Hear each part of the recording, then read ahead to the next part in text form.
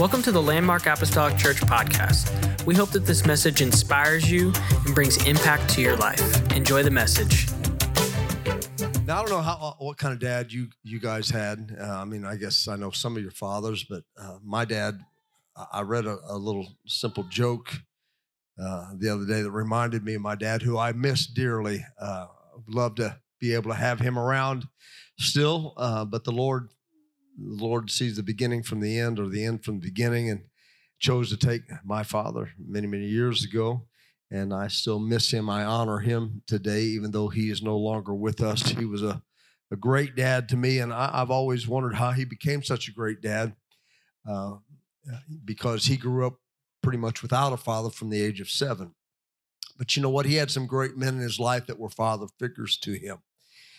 And the Bible tells us that the Lord is a father to the fatherless. And so even if you're here today and you don't have a dad on this earth anymore, you still have a heavenly father that loves you very much. But my dad was he was kind of a one of a kind. He was pretty tight with the money. And I read this joke and it reminded me of my dad. There was this kid that was sitting in school, and the teacher asked him, he said, now, if you had $1 in your hand and you went and you asked your father for another dollar, how many dollars would you have? And the little boy said, 1. And the teacher said to him, well, you don't know your math very well. And the little boy looked at the teacher and said, well, you don't know my father very well.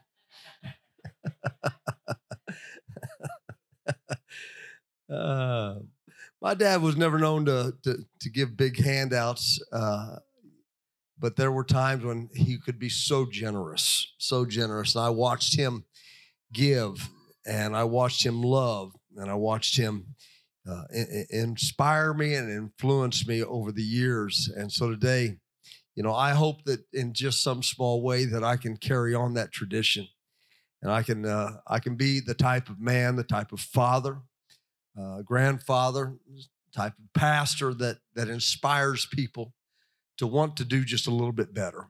I really pray, and I know that sometimes I fall short of that, and I'm very aware of those shortcomings in my life. And it doesn't keep me from trying to do better. I want to do better. The role of fatherhood has been stripped away from so many. There probably, I'm sure, are folks that are sitting in our midst today that grew up maybe without a father figure in your life. And so many families, our society today is just kind of a do whatever feels good in the moment. Don't worry about the consequences until they sneak up on you at some point. But the role that we play as men, the role that we play as fathers, is a critical and a crucial role, and it's worth fighting for. I want you to understand that today. I look across this crowd today, and I see some men that have sacrificed to be here today. I see some men that have sacrificed to bring their children into the house of the Lord. I've seen some men that come when they have no support at home, helping them. And they love God and they care enough. I'm telling you today, what you are doing matters. That is huge. I think that we ought to give every single dad in this place one more hand clap, amen, just for being in the house of the Lord today. We get into the word of the Lord. 1 Timothy, if you want to stand very quickly, it's just a couple of short verses. 1 Timothy chapter 6, verse 11 and 12 says, but thou, O man of God, flee these things,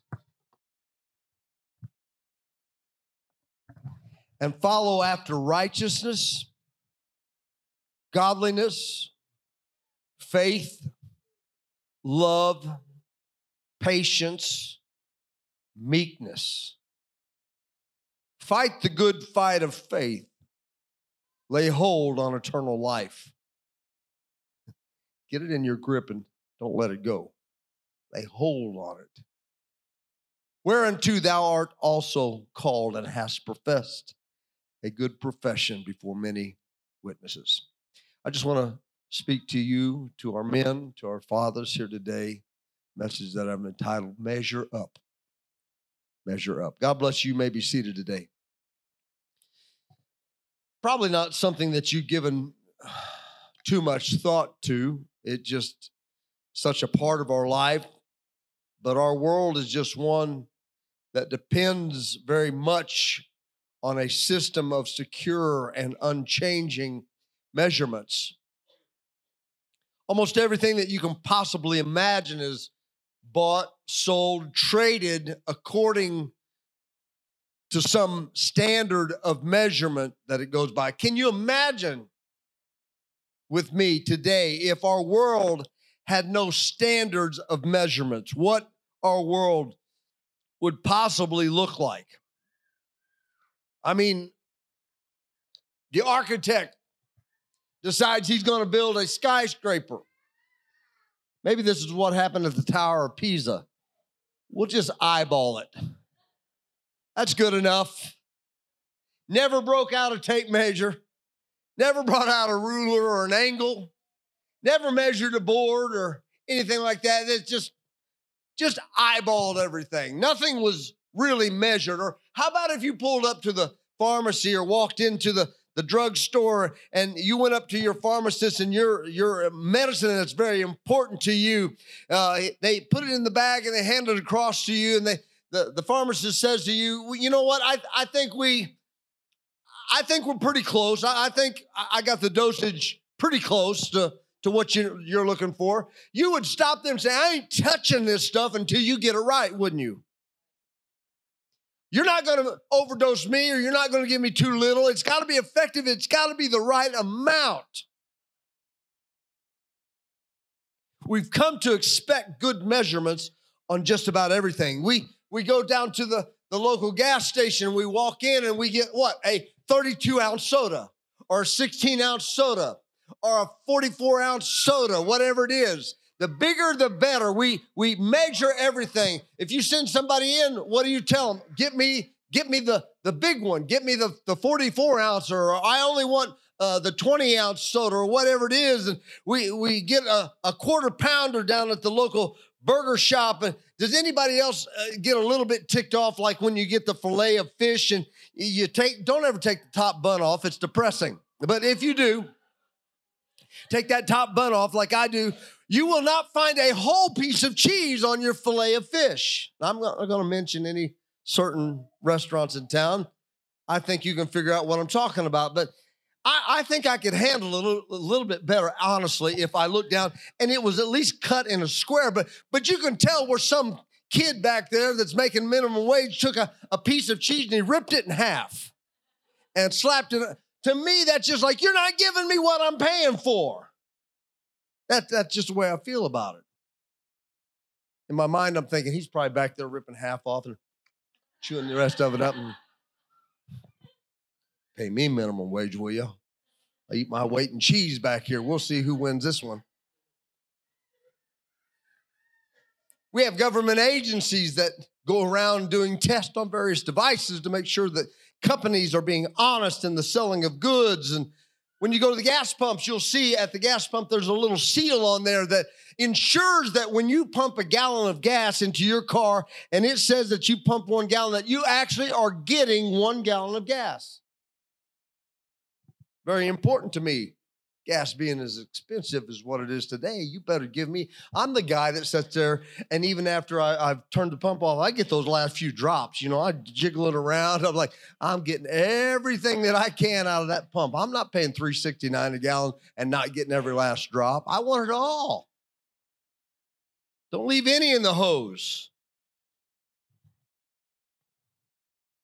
Always remember what I was told in shop class. Maybe you've heard this. If you've done any carpentry work at all and been around your father or an uncle or somebody that was teaching you a little bit, what do they teach you when you go to pull that tape measure out and you measure that board? What do they always say? Measure twice and cut once, right?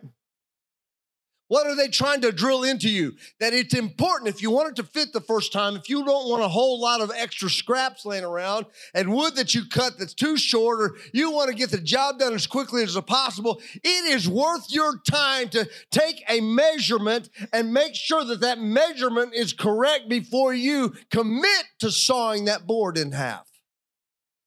Make sure it's right. It's important we put high value on proper measurements. We've got tape measures for inches and feet. We've got odometers in our cars so we can tell how many miles that we've put on so we know when to get our next oil change. And we've got scales to step on for weights and measurements like that. And we've got tablespoons and teaspoons and cups and quarts and gallons. We measure everything. How do we measure what makes a man? How do we measure that? And more importantly, because sometimes we can look at somebody, we do evaluate them, we measure them, but to what standard are we measuring them or ourselves by? And is that standard of measurement, is it true? Is it accurate? Is what we're measuring a man by going to stand the test of time? The text that I read today originates from the epistles. Paul is speaking to Timothy. I talked about this a lot. I love his letters to Timothy because I see him looking at Timothy almost as a son, as a young man coming up. Paul's nearing the end. He's fought the battles. He's done the work. He's put in the time. He's gone through the suffering. He's had everything under the sun practically happen to him. And now he's looking at this young man. And I know that in his mind, oftentimes we look at somebody else that's coming up and we think we see them through the lens of our own life. And so I have to wonder if Paul looked at Timothy and said, you know what? If he has to go through the same things that I had to go through, is he going to make it? Will he measure up? I believe that Paul looked at Timothy and he said, there's some things that I've got to say before I go. Just like there's some things that us as parents, we know our kids know it. For crying out loud, they're 30 years old and we'll still tell them certain things. Like I'll still tell our kids, okay, you got to be safe going home. Be safe going home. Be safe traveling home. They're going to be safe. They know they're grown up, but it just makes me feel better. Right? My mom would always say, every time I'd walk across the street to go to school, be careful crossing the road every morning. I'm like, Mom, I'm like 15 years old. I know to be careful. If I've survived all these years, I know to be careful. But it wasn't about me. It was about her. It made her feel better to say it. And Paul is talking to Timothy. And he's got some things to say, and he's putting emphasis really on those that are in spiritual leadership because he sees in Timothy that this is a young man that has a future in God. And so I want you to understand today that that's not talking about you as men. That's not talking about you as a father, because you are the spiritual leader of your homes. Hear me today. You have a role to fulfill. And so what Paul is telling Timothy applies to every single man in this place today. There is a role, and it's not always an easy role for us to fill, but it is a necessary role. Every man that comes into the kingdom of God is designated as a man of God, whether he's in a pulpit, has a microphone in his hand or not. I'm not the only man of God in this place. I have a voice, and God has called me to a certain specific role to fulfill in this church, and I'm doing my best to fulfill it. But I am not the only man of God in this place. Every single one of you are the bishops of your household. It is up to you to fulfill the role that only you can fill in your homes. And therefore, we have responsibilities. I have responsibilities that God never intended for my wife to fulfill. He intended for me to fulfill.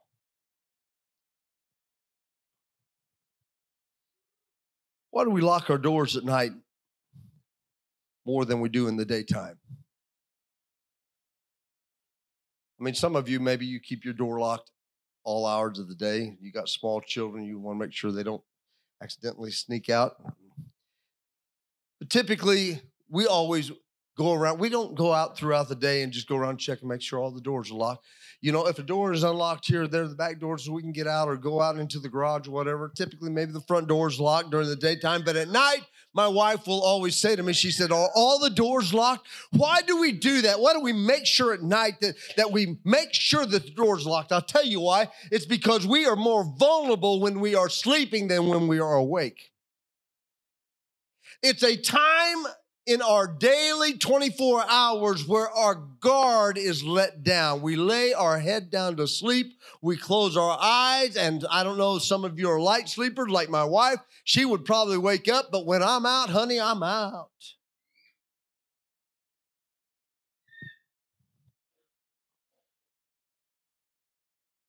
I would submit to you today that it's not just the physical doors of our homes that need to be locked. We've been given the role and responsibility to lock down spiritual doors of our homes as well. Every window, every door. Amen. Until we can rest knowing that God has blessed what he has given us and it is secure. It is important to me that my family is saved. It is important to me of what takes place in my home. It is important to me how we operate in this church. And sometimes people don't understand that. Oh, it's just a little here. It's just one window unlocked. It's just one door that we forgot. It's too much trouble. I'm too tired to get up and go lock it. And what the Bible says, if the thief knew what time that the watchman would not be awake, that's the time that he would go in. Let me tell you, there is a prowler that goes around. He's like a roaring lion seeking who he may devour. In my mind, I see him go around jiggling door handles. I see him go around checking windows. I'm seeing if he's looking to try to get into my house, and I want to make sure as the man of my house that my house is the place where my family can be safe.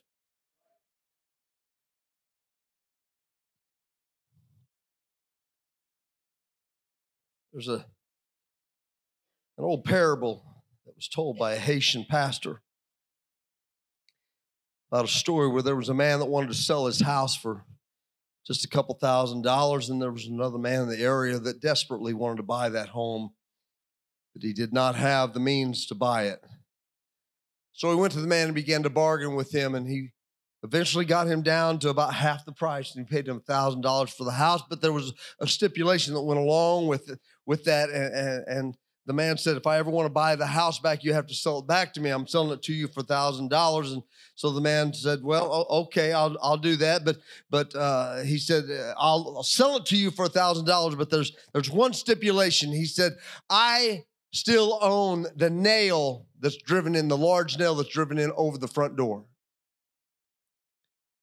I said, that sounds like a good deal to me. I can't see why that would ever be a bother. You want to own a piece of the house, whatever.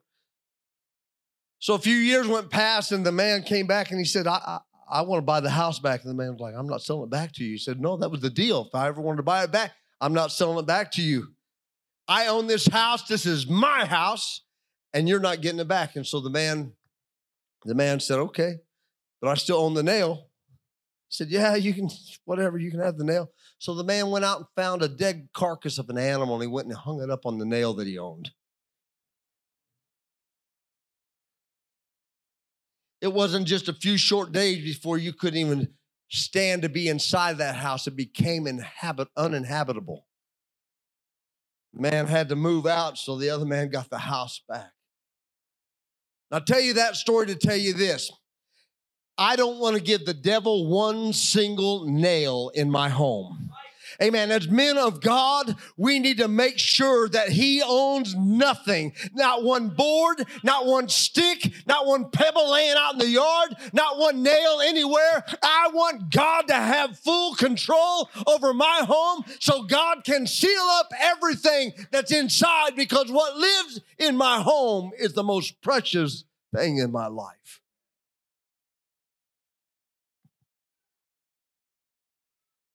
So we're measured as men by certain things biblically. Paul uses the Greek word when he's speaking to Timothy.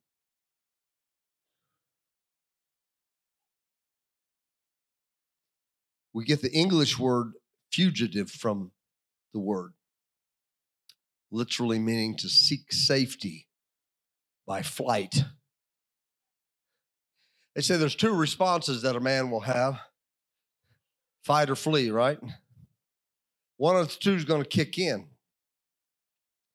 There's a few things that God says, I don't want you to even try to fight them. You just run from them. You run. And Paul understood that, so he's telling Timothy some words of wisdom. And he says, Timothy, I know you're probably young, you're feeling full of yourself, you've got lots of energy, lots of drive, lots of passion, but son, listen to me. There's some fights that you just can't get into with the enemy. There's some things you just got to run away from. Not everything you can stand up and be tough on, because there are some things that will take you down. You were never built or equipped to handle them.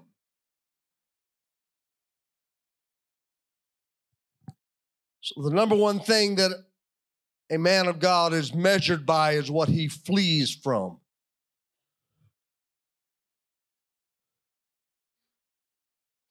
Paul told us we're to flee from some things. Flee from fornication. Flee from idolatry. Flee from covetousness and the love of money. Flee from youthful lust. Resist the devil and he will flee from you. But when it comes to certain things, you don't try to stand there and bargain with it. You don't try to stand there and resist it. You don't put it off. You're not stronger. You're not tougher. There are some things that the wisest thing that you can do as a man is to get as far away from it as you possibly can.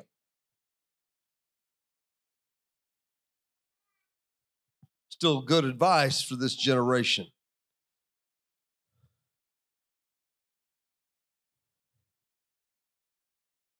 1 Timothy chapter 6, Paul's talking about fleeing from greed, the clutches of greed. He introduces the subject in 1 Timothy. He's telling Timothy, don't get caught up in becoming greedy. Don't be caught up in always desiring more. He said, godliness with contentment is great gain, for we brought nothing into this world and we're carrying nothing out with us. We came in naked and we're going to leave the same way. Or we come in with our empty pockets, and when we leave, we're not going to leave with full pockets. You're going to exit this world the same as you came into it, with nothing. It's a lesson that we must remember.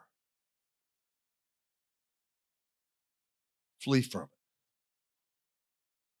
The second thing that the man of God is measured by is what he follows after. That's things we need to run from. But as we're running from those things, we're following something else that's better. Some things that we need to guard ourselves against, to stay away completely from, and there's other things that we need to be trying to apprehend, trying to do better, trying to catch up, trying to make a bigger part of our world, a bigger part of our life. And the word that Paul uses gives the indication that it's to be a lifelong pursuit of these things. And we need to make it a goal as men to achieve these things that Paul said. He said, you need to seek after righteousness. You need to seek after godliness. You need to pursue greater faith. You need to pursue love. Oh, as men, we love those that love us, and we love our children, and we love our family, and those that are tight-knit. But I believe Paul is telling Timothy, hey, you got to love beyond just your inner circle. You've got to be able to reach out and expand your love to the lost. You've got to expand the love of God to your enemy. You've got to reach out and do good to those that use you. It goes beyond a human love, this godly man. If we're truly seeking to be men of God, our love must extend past that small inner circle in our life. He said, seek patience, seek meekness, gentleness. Here's what happens when we truly seek after those attributes, it will create in us a focus. It will hone us in on what God needs us to do, what God needs us to be. There's so many things out there. We were with the bishops a few months ago. I think over the years I've developed ADHD. I don't think I always had it. I used to be able to focus in on things. I'm not claiming ADHD. Nobody's diagnosed me with that. But I just have a tough time just really staying focused. And I think a lot of it has to do with the cell phones that I carry in my pocket, and I'm looking at little clips. And if it's longer than 3 minutes long, if you ever send me a video and you say, hey, Pastor, you really need to watch this. It's only 2.5 hours long. Rest assured, I will not be watching it. Number one, I don't have 2.5 hours to watch some video. And number two, I get about 15 people all the time to read this book and watch this thing. And if I did that, I would have no time to do the things that I have to do. And I know there's a lot of great, important things out there. But I think it's geared my mind to just focus for a short amount of time. I don't have a long attention span.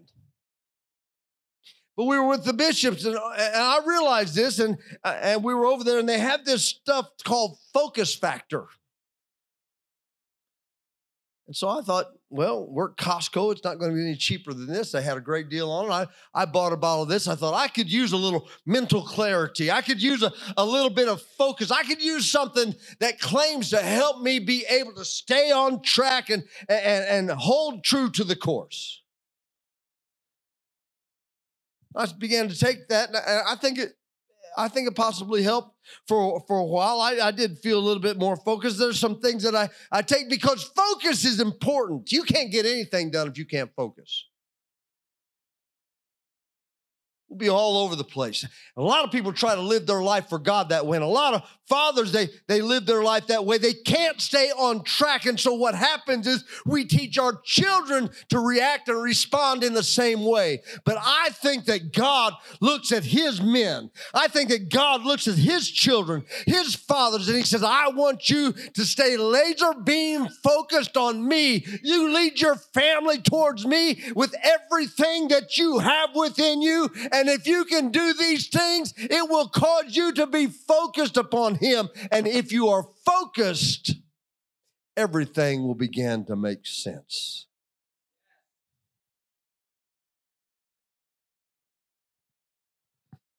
The third thing that we are measured by is what we're willing to fight for. What we're willing to fight for. Paul told Timothy, fight the good fight. I like how he worded that. He didn't say fight. Come on, Timothy, fight. No, Joe, he said fight the good fight. Have you ever been in a fight with one of your brothers? Okay, honest kid right there. Yeah, he didn't hesitate at all. Yep. Boys will be boys. I've been in a few scraps myself over the years, none recently. Thank the Lord for that. I don't think I could recover from it nearly as quickly as I could back in my teenage years. But I grew up in a neighborhood full of boys, and it was rough and tumble. And we were constantly, out of about 9 or 10 of us that roamed the neighborhood together. Always somebody was saying something. Next thing you know, 2 brothers would get in a fight. That's usually how it began. A couple of the brothers would get in a fight, and then we'd all jump on sides. Next thing you knew, we were all squaring off against each other, and there was a fight taking place. Now, looking back on it, it was important in the moment, but looking back on it, I can see it was just child's play. How many have ever gotten in a fight, and at the end of it, you're like, that was pointless. I didn't even know what I was fighting for. I've been in a fight before, a scrap or two before, where at the end of it, I realized that I was fighting for something that wasn't even a reality. Paul said, don't waste your time fighting things that don't matter, Timothy. Don't waste your time and your energy out there scrapping over things that aren't worth anything. He said, if you're going to fight the good fight. Friend, let me tell you something today. There are some things we're standing off and going toe to toe with the enemy over. My family is worth fighting for. This truth is worth fighting for. The gospel of Jesus Christ is still worth fighting for. I would lay down my life if I had to for the truth.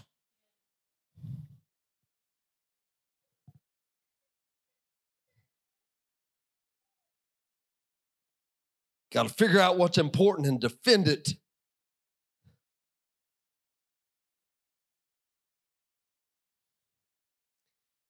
My home's going to one day belong to somebody else.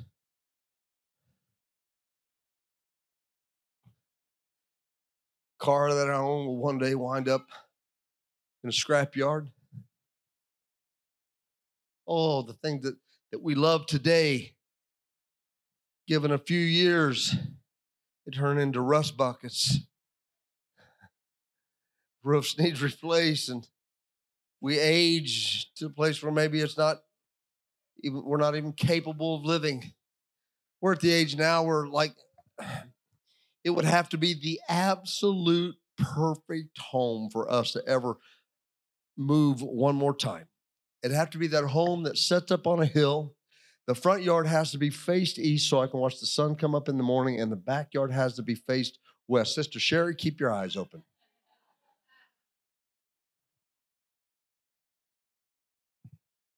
And it's got to be in a price range that is very, very, very Dennis Rice affordable. Because I've got Dennis Rice's blood flowing through my veins. We're at the age now where anything with multiple stories is like, nope. We're not headed in that direction. We're headed the other way. At least I am. My wife, she's still 29 years old. She gets around. She can outwalk me anytime, any place. I mean, she's an incredible lady. I don't know. I don't know how she does it. It's got all this energy up before I am, moving, going, productive all day long, and then we crash at the end of the day. And man, I'll tell you what, she's got a lot of energy left. So maybe she could handle it. But this old man, now I'm looking for something with a little less maintenance, with a little less work involved, fewer stairs, not more.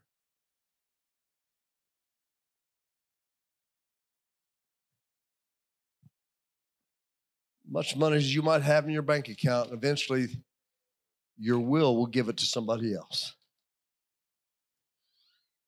But we fight. We spend so much time, Brother Charlie. So much time, effort, thought, all of it goes in. And we should get a certain amount of our time. I understand that you have to be wise. You have to lay up things for the future. Somebody said you live like God is coming back today, but you prepare like he's never coming back. That's just using a little bit of wisdom. I think it's foolish for us to not plan for a rainy day. I think that's when emergencies happen that wipe us out. But that's not what I am willing to fight for. These are just things that help us navigate and live life, but they're not the most important things because they are not eternal things. They disintegrate, they fall apart, they break. Eventually, they belong to somebody else or they don't exist at all.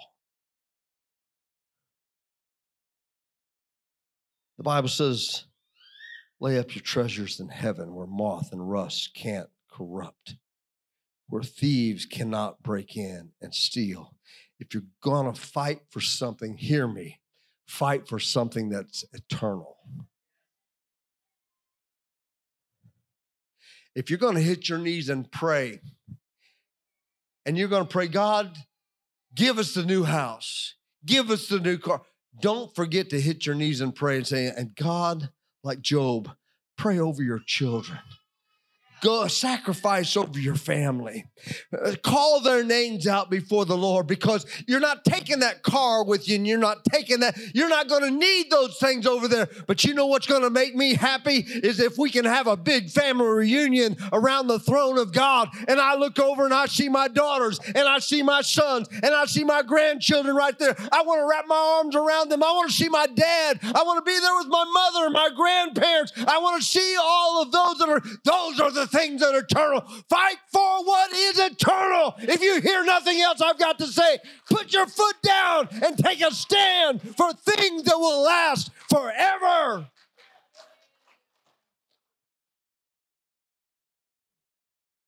Godly man is measured by what he fights for. So fight for your own personal identity as a man. Don't let this society strip that away from you. We're called to be men. Fight the battle for personal holiness. The world will try to tell you it doesn't matter. The world will try to tell you it's antiquated and outdated. Friend, let me tell you something. Without holiness, no man shall see the Lord. I know there's times when that things try to creep in and they'll rob us of what is true and what is right. Don't give up eternity for something that is so trivial.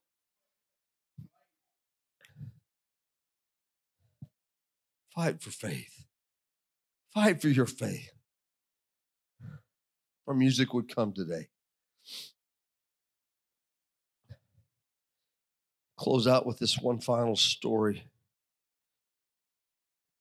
about somebody that many of us know.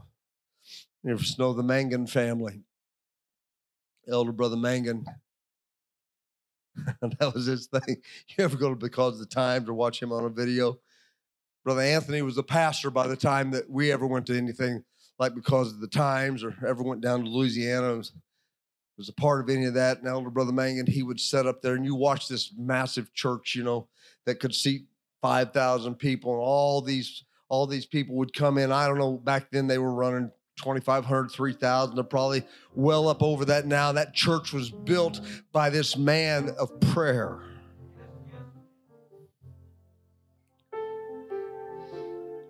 One day, Brother Anthony Mangan and his father-in-law, Brother Lumpkin, and his son were out fishing. Gentry was his son's name. Gentry's now the pastor. Brother Anthony is bishop, and Elder G.A. Mangan has now passed on, gone on to his reward. Sister Vesta still, I don't know how old she is, but she's something else. She's like a lightning bolt. They were out fishing on the lake. Earlier that week, Brother G.A. Mangan felt the Lord impress him. He was often known to be at the church praying, and he said the Lord impressed him enough to fast for his son. He kept feeling like something was going on. And he called Anthony and he would say, "Everything okay?" And he was like, "Yeah, Dad. Yeah, everything's fine. Everything's going. You feeling okay, son?" Like, I don't know. Should I feel sick? I don't know what to tell you, Dad. Everything seems to be fine. But the Lord just kept impressing G.A. Mangan, pray, pray, pray. Later on in the week, Brother Anthony Gentry, his son, and his father-in-law, Brother Lumpkin, were out in a boat. Boat caught fire in the engine, and the engine had a small explosion, knocked them all out of the boat. They were all out of the boat. The boat was useless. It was lifeless. And here they were. Brother Anthony's probably in his 40, 45 years old. Gentry was about, I think, the story said around 10 years old or so. And then Brother Lumpkin was in his 60s and not in good health. I want you to imagine this scenario. You're out in the middle of a big lake. Your boat is on fire and you're standing there. You got your son on one side, 10 years old, and you got your ailing father-in-law on the other side, 60s and not well. Do you not think that you would be a little bit nervous about how am I going to keep them all together? How am I going to make sure nobody drowns here today? They were floating in that lake, and just so happened that there was a boat that saw the explosion, and it came over, wound up picking them up, taking them to safety. But what if that boat would not have been there? Somewhere along the way, God said, I need a father that knows how to pray. Would you stand with me today? I'll tell you what I want to do at the end of this service. I want every dad to gather in down around the front here, and I want you to lay your hands on me as many as you can. And I want you to ask the Lord. I want you to ask the Lord to guide the hand of your pastor and to protect the mind of your pastor. As the man of God, as the voice of God in this church, I need clear direction.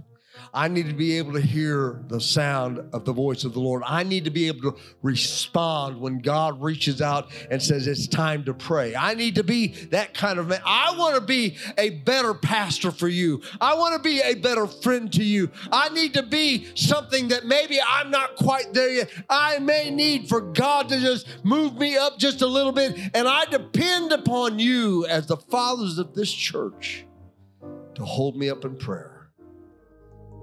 I wonder if you'd gather in right now.